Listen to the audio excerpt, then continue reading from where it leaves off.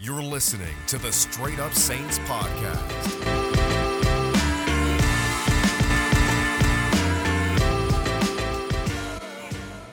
What's up, Who Dat Nation? Welcome back into another edition of the Straight Up Saints podcast. It's your host, Chris Rosevoglu. Now joining me for this episode is Darian, the mouth of the South Gray, host of the Point Blank Period podcast. What's going on, Darian?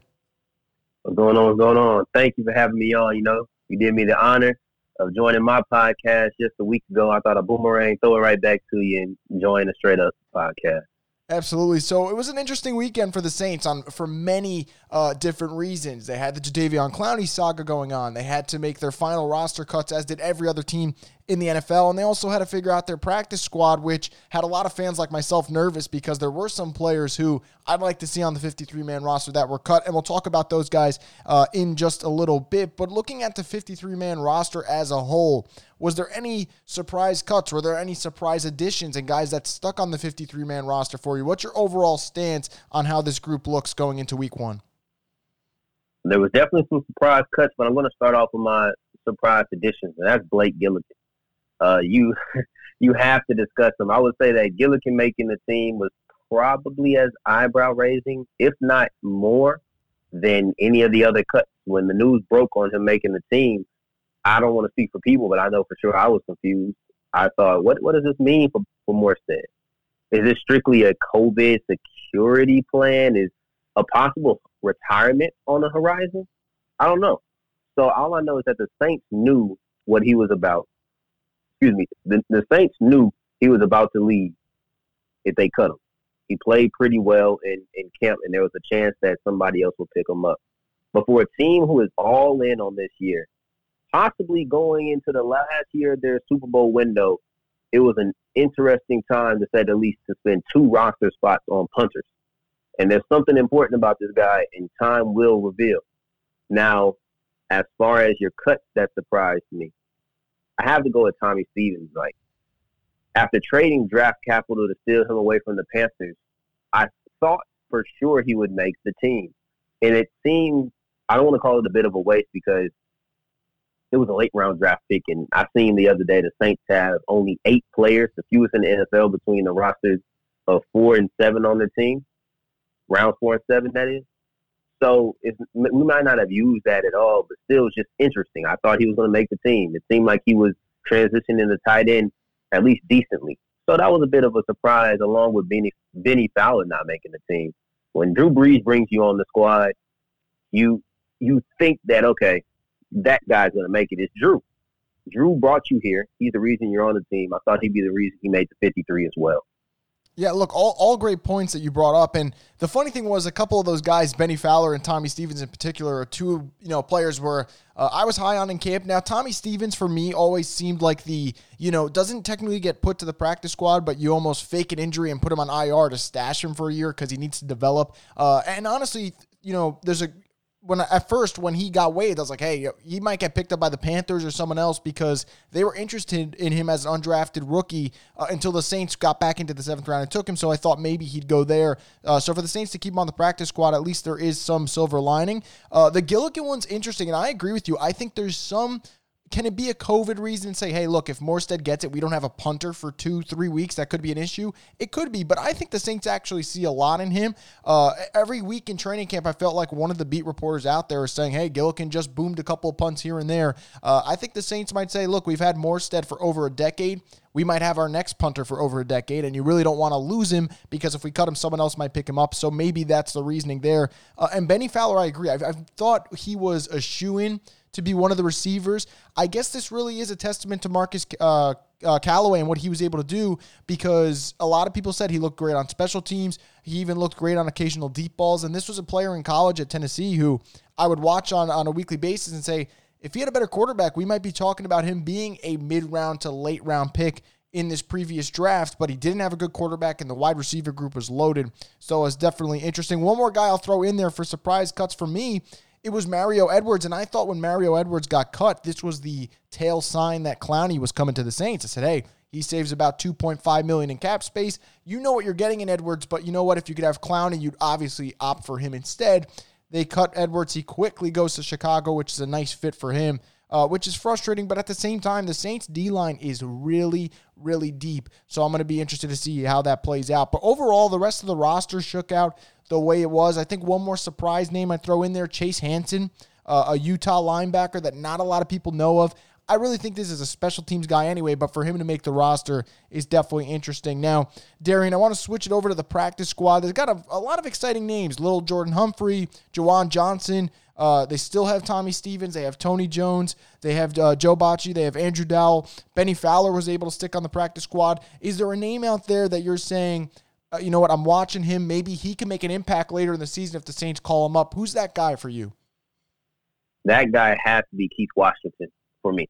The depth at the outside corner position is something I've discussed for a long time.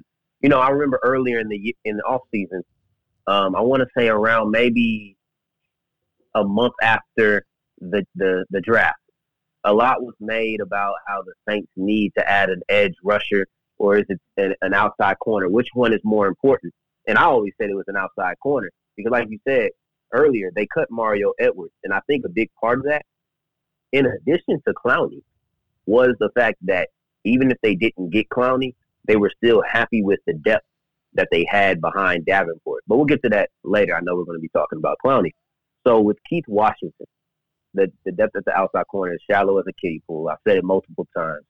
And you have Jenkins, Janoris is, and you have Lattimore. That is a good duo. But if one of them were to go down, I'm scared. They asked Patrick Robinson if he felt more comfortable playing outside or inside, and he told me it depends who's on the other side. And that didn't make me any more comfortable. Patrick Robinson is a guy who I say needs to be on the inside. And if he shows that he still can't play outside, there's nobody behind Jenkins or Lattimore other than Justin Hardy, who's a special teams guy. So I would have liked to see Keith Washington make the team, honestly.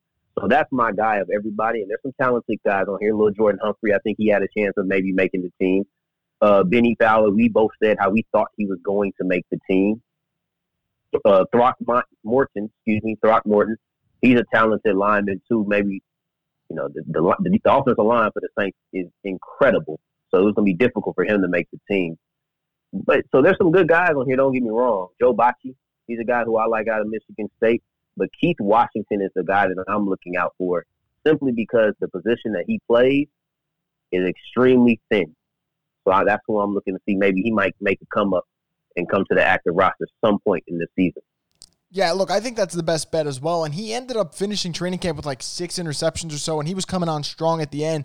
And you brought up great points, and I agree with you wholeheartedly about that Patrick Robinson thing. It's like, look, I understand why Robinson's on the roster. He's a really good vet, and I won't take away anything from him when it comes to playing in the slot. I think he's still a reliable corner at that spot, but there are concerns like, look, Lattimore could go down or Janoris could go down, and if they do, that doesn't just change the season for, let's just say it's one game and they're out. That really could change the whole game. Go back to the Atlanta game in the Dome last season. Marshawn Lattimore's doing a great job on Julio. Then Lattimore gets injured and everything just, you know, for lack of a better word, goes to shit because the secondary is not capable, if Lattimore or Janoris goes down, of holding their own on the outside. It's tough. PJ's an inside guy. You know, it could continue, Darian.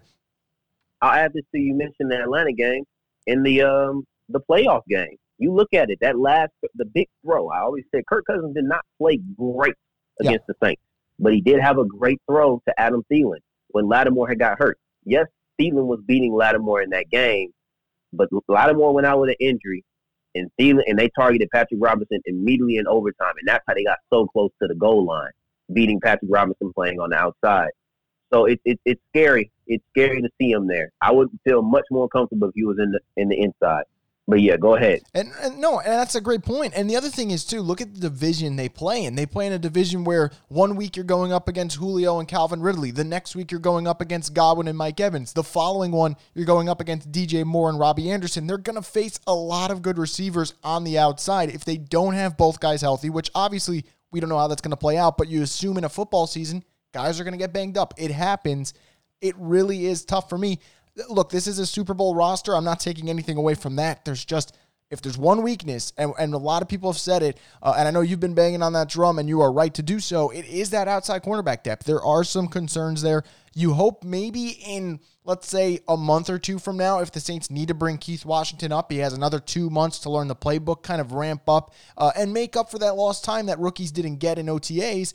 Maybe he's ready to make an impact, and that would help the Saints a whole awful lot. But I want to shift gears here on the Straight Up Saints podcast and talk about a guy who has basically owned the weekend. And we could say owned the last week or two, owned the last month, or just let's say owned September because we're only 7 days in so far. It's Jadeveon Clowney. And on Thursday, there was almost a mood shift. It was like, hey, look, the Saints might get him. I spoke to Nader. Nader said his sources were saying it was going to happen. Look, Saints Twitter's a mess right now. I don't want to get into that stuff, but let's talk about just Jadeveon Clowney here. He ends up signing with the Titans, and the Saints were trying to make it work. They were trying to make it work so bad that they were willing to have Team X, that it was labeled, which was really apparently the Cleveland Browns, sign Clowney, give him a $5 million signing bonus, and then trade him to the Saints for a second-round pick, and the Saints are basically giving him a 1-year, $10 million deal so he'd get the $15 million, which he ends up getting from Tennessee. The NFL basically says that can't happen. This starts a whole feud, but just going through this whole weekend that we dealt with Clowney and all the twists and turns, what's your take on what just happened, and also how do you feel about him? I want to say spurning the Saints and just going for the Titans, but how do you feel about him not coming to New Orleans in terms of a comfort level with this defensive line? So here's the thing, is that Clowney was announced to go to that he was going to sign with the Titans. He said, I didn't announce that. And then late in the night, he announced he was going to the Titans. What that tells me is that the money was important to him. He was able to get more money, and the Saints had to do this sign and trade because they knew they didn't have all the proper funds to get him. So with that being said, he was waiting to see if there was any way the Saints could get him, in my opinion. I don't know Jadeveon Clowney. I don't know anybody in this camp. But that tells me that he was waiting to see if the Saints could pull something off. So I think he wanted to come here, but not enough to take the pay cut. But I want to ask you a question before I get all the way into how I feel about it. They said that we're going to trade away a second-round pick and I think a player, right? If so, who do you think that player might have been?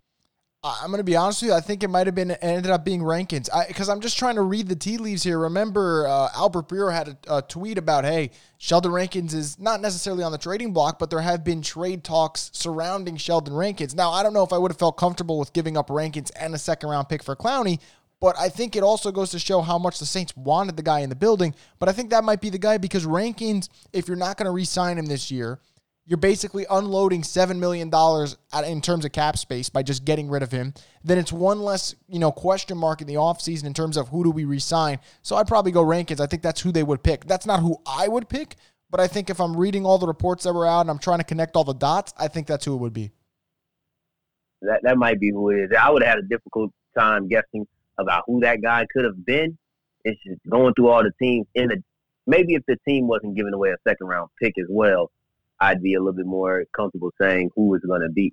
But getting into the Clowney deal in general, honestly, I was not too big on getting Clowney. Like I alluded to earlier, I didn't see edge rusher as much of a need. So when I say I wasn't big on getting Clowney, I know that we were interested, and I know all the reports were swirling, but I didn't get too excited. Not because I felt like we just couldn't get him, we weren't going to get him, or not because I felt like he wasn't a good player, because I do. I think he actually is a good player. Slightly underrated because people focus on his sack totals so much. But I just don't feel like we needed him.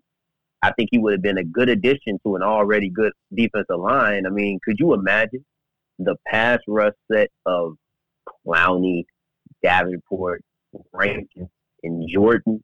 I mean, roll that out on a 3rd and 16 for an offense. And that's not something that the offensive line wants to see. So, but I wasn't too excited because I think we didn't need him. Earlier in the offseason, like I said, everybody said, let's get an edge rusher. But I think people are missing out on how good Davenport is. I know that we traded away at first to get him. I know that. So I know there was lofty expectations, and I know people have been hypercritical because of it. But his biggest problem is just staying healthy. That's it. I think this guy is dynamic. He gets to the quarterback. I can quite easily see him getting double-digit sacks this year. And last year he had 6 sacks. 3 of those sacks were strip sacks. What that means is half of the time that he gets to the quarterback, he also gets the ball out. So that just tells me that he's an athletic freak. We know that. I don't think there's any question. Even the biggest Davenport, I don't want to call a person a hater, even the person who's the most critical of Davenport and the trade that we use to get him can fail. It would be hard for them not to admit that he is an athletic freak. He gets to the quarterback well. I think he's playing the run better. So, and he's showcasing his ability to force turnovers. These are all impressive things. So, if he can get after the quarterback, stop the run, force some turnovers. Yeah, I know we didn't get Clowney. I know he's a huge name. But, man, we have a player in Davenport on the other side of Cam Jordan. And not to mention that we have T-Rex Hendrickson and we have Carl Granderson backing him up. And that could be a formidable trio. So, though we didn't get, I would advise the Saints fans, take a breath if you felt like we just absolutely needed him. Take a step back. Granderson's gotten bigger. He's gotten stronger. I think he'll still be explosive. Hendrickson, we know what we get out of him, and I expect Davenport to have a breakout season. He needs to have a breakout season, not just for the ability to tell fans, yeah, I deserve to be here, but also to increase the pass rush for the Saints and maybe get them closer to the eventual goal of a ring.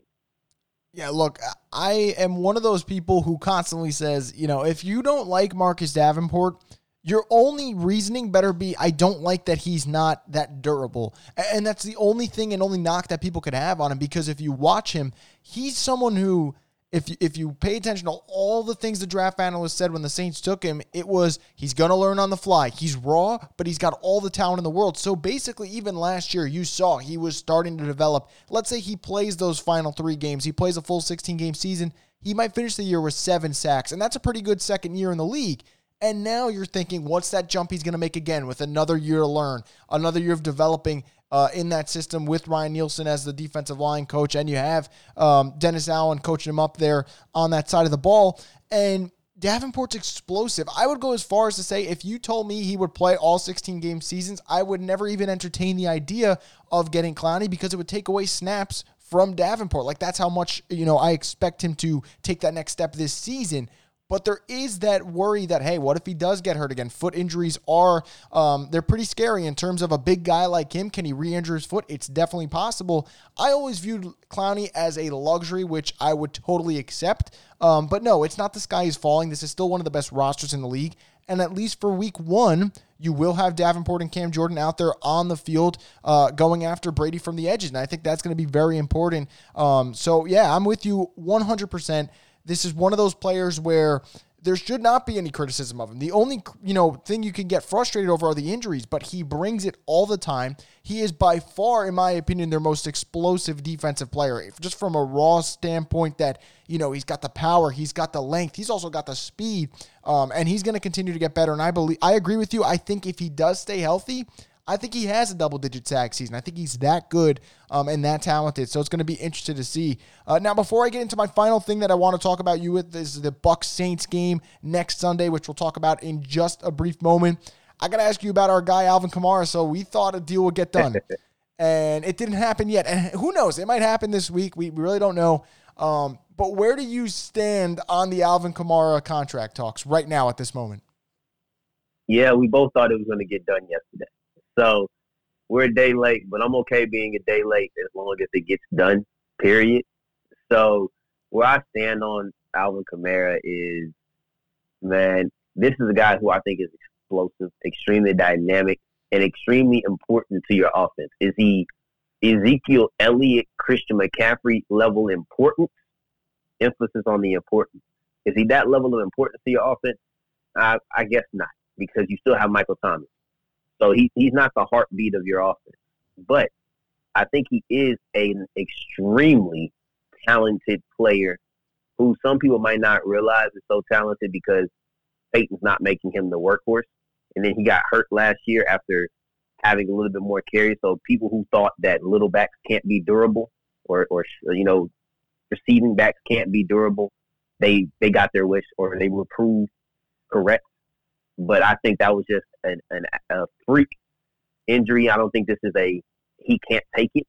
So I'm paying the guy. I'm paying the guy. And the last report I've seen from him is they're between 13 and 14 million. I said that 14 was kind of my cap. That's why I stopped. And I think that 13 is probably a happy medium. That would give him more than Derrick Henry, who also is the heartbeat of his offense. That would give him more than Joe Mixon. So 13 and a half, max of 14. I'm cool with all of those numbers. I'm cool with anything in the 13 to 14 range. So I just want the deal to get done before the season, so I'm not going through week 8 thinking about, man, I hope we keep Kamara next year. Yeah, that's how I hope. That's the thing. If it doesn't get done, then, every time he has a big play, he's basically boosting his stock because he could hit the open market. Every time that he plays well, we're going to say, hey, is he going to be around next season? So there is that cloud that looms over everyone's head if it doesn't get done by Sunday. But I agree with you. I think that $13, $14 million range, I've never been someone to say, hey, pay the running backs, but I am able to adapt to when the NFL changes. And the NFL has changed to the point where there are a couple of running backs just from a unique standpoint that you can live with paying them. And I think McCaffrey obviously is one of those guys. I think when Saquon Barkley's able to go for a new contract, he's going to be one of those guys that you pay. I think Kamara falls in that group where, look, he makes such a difference. He's always catching at least, every year he's caught 81 passes, which is just insane. So you know what you're getting from him on a receiving standpoint. Then we know what the adds from a rushing standpoint. He's so unique. And I think the Saints have done a good job of not, just burying the guy with a heavy workload. I think people complain that he doesn't get the ball enough sometimes, but I think the Saints do a good job of pacing him. So he's not a player where if they pay him, I think, the wheels just fall off and he doesn't do well. So I think you can live with paying him, and I agree. I hope it does get done before the season, just so we don't have to worry about it every single time we see Kamara making a big play. Now, the final thing I want to talk about with you, Darian, is the Bucs-Saints game coming up this Sunday. Now, there's still 6 days away. We don't know what the injury reports are going to look like, who's in, who's out, what the Bucs are even going to look like because we haven't had any preseason. We don't know what a Tom Brady-led Buccaneers team is going to look like until it finally happens on Sunday. But what's one or two matchups that you're looking forward to watching? And, I'm going to put you on the spot here. What's also going to be your prediction for that game? Okay. The matchup that I'm looking forward to, I don't know if I want to say the most or the least, but is the Buccaneers offense against the lack of a crowd. I think the Saints are the better team. I think that the Bucs are going to need some time to gel, but a rocking Superdome would have made it even more difficult for them to gel. But there's nobody there now.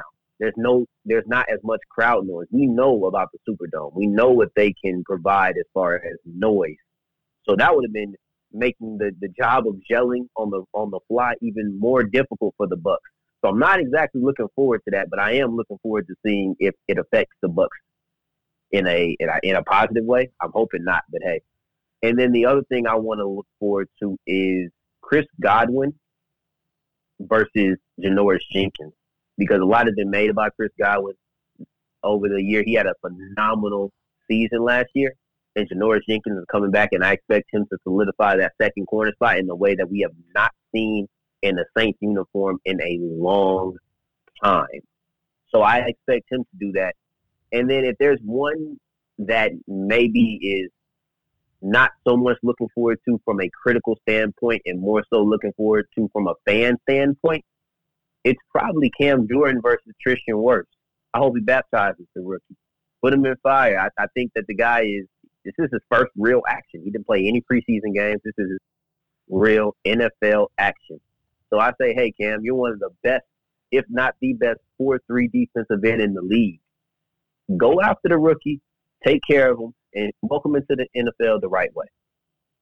Yeah, I totally agree. And look, Cam Jordan is one of the, I think we all agree on this, is one of the best defensive ends in all football.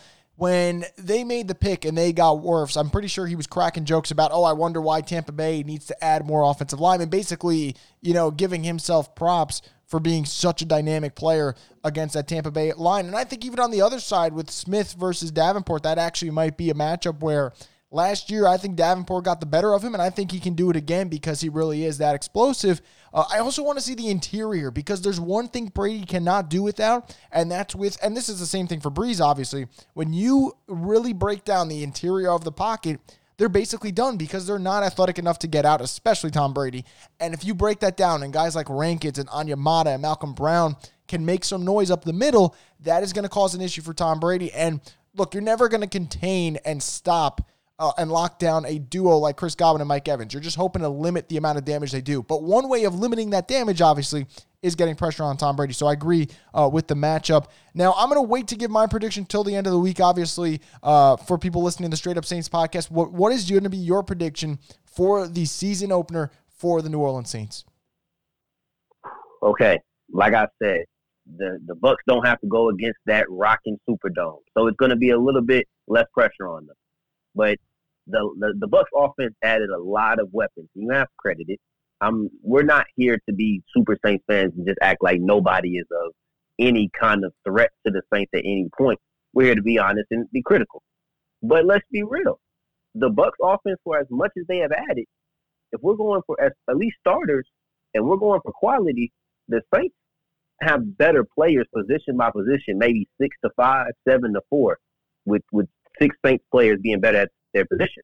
And then on defense, the Saints have top 5 potential, while the Buccaneers have to show me that young back end can continue their success to end the season. So while the Saints aren't the best team when it comes to starting the season, we know about their woes. I'm hoping that game versus the Texans is the beginning of a new streak. Let's see a streak where the Saints start dominating. Can I get 5 years in a row of the Saints winning their first game? That would be amazing, because I was tired of starting 0-1. And I think that this year continues the streak. And you see the Saints pull it off in the Dome. They might have just a little too much for the Buccaneers, who are fresh.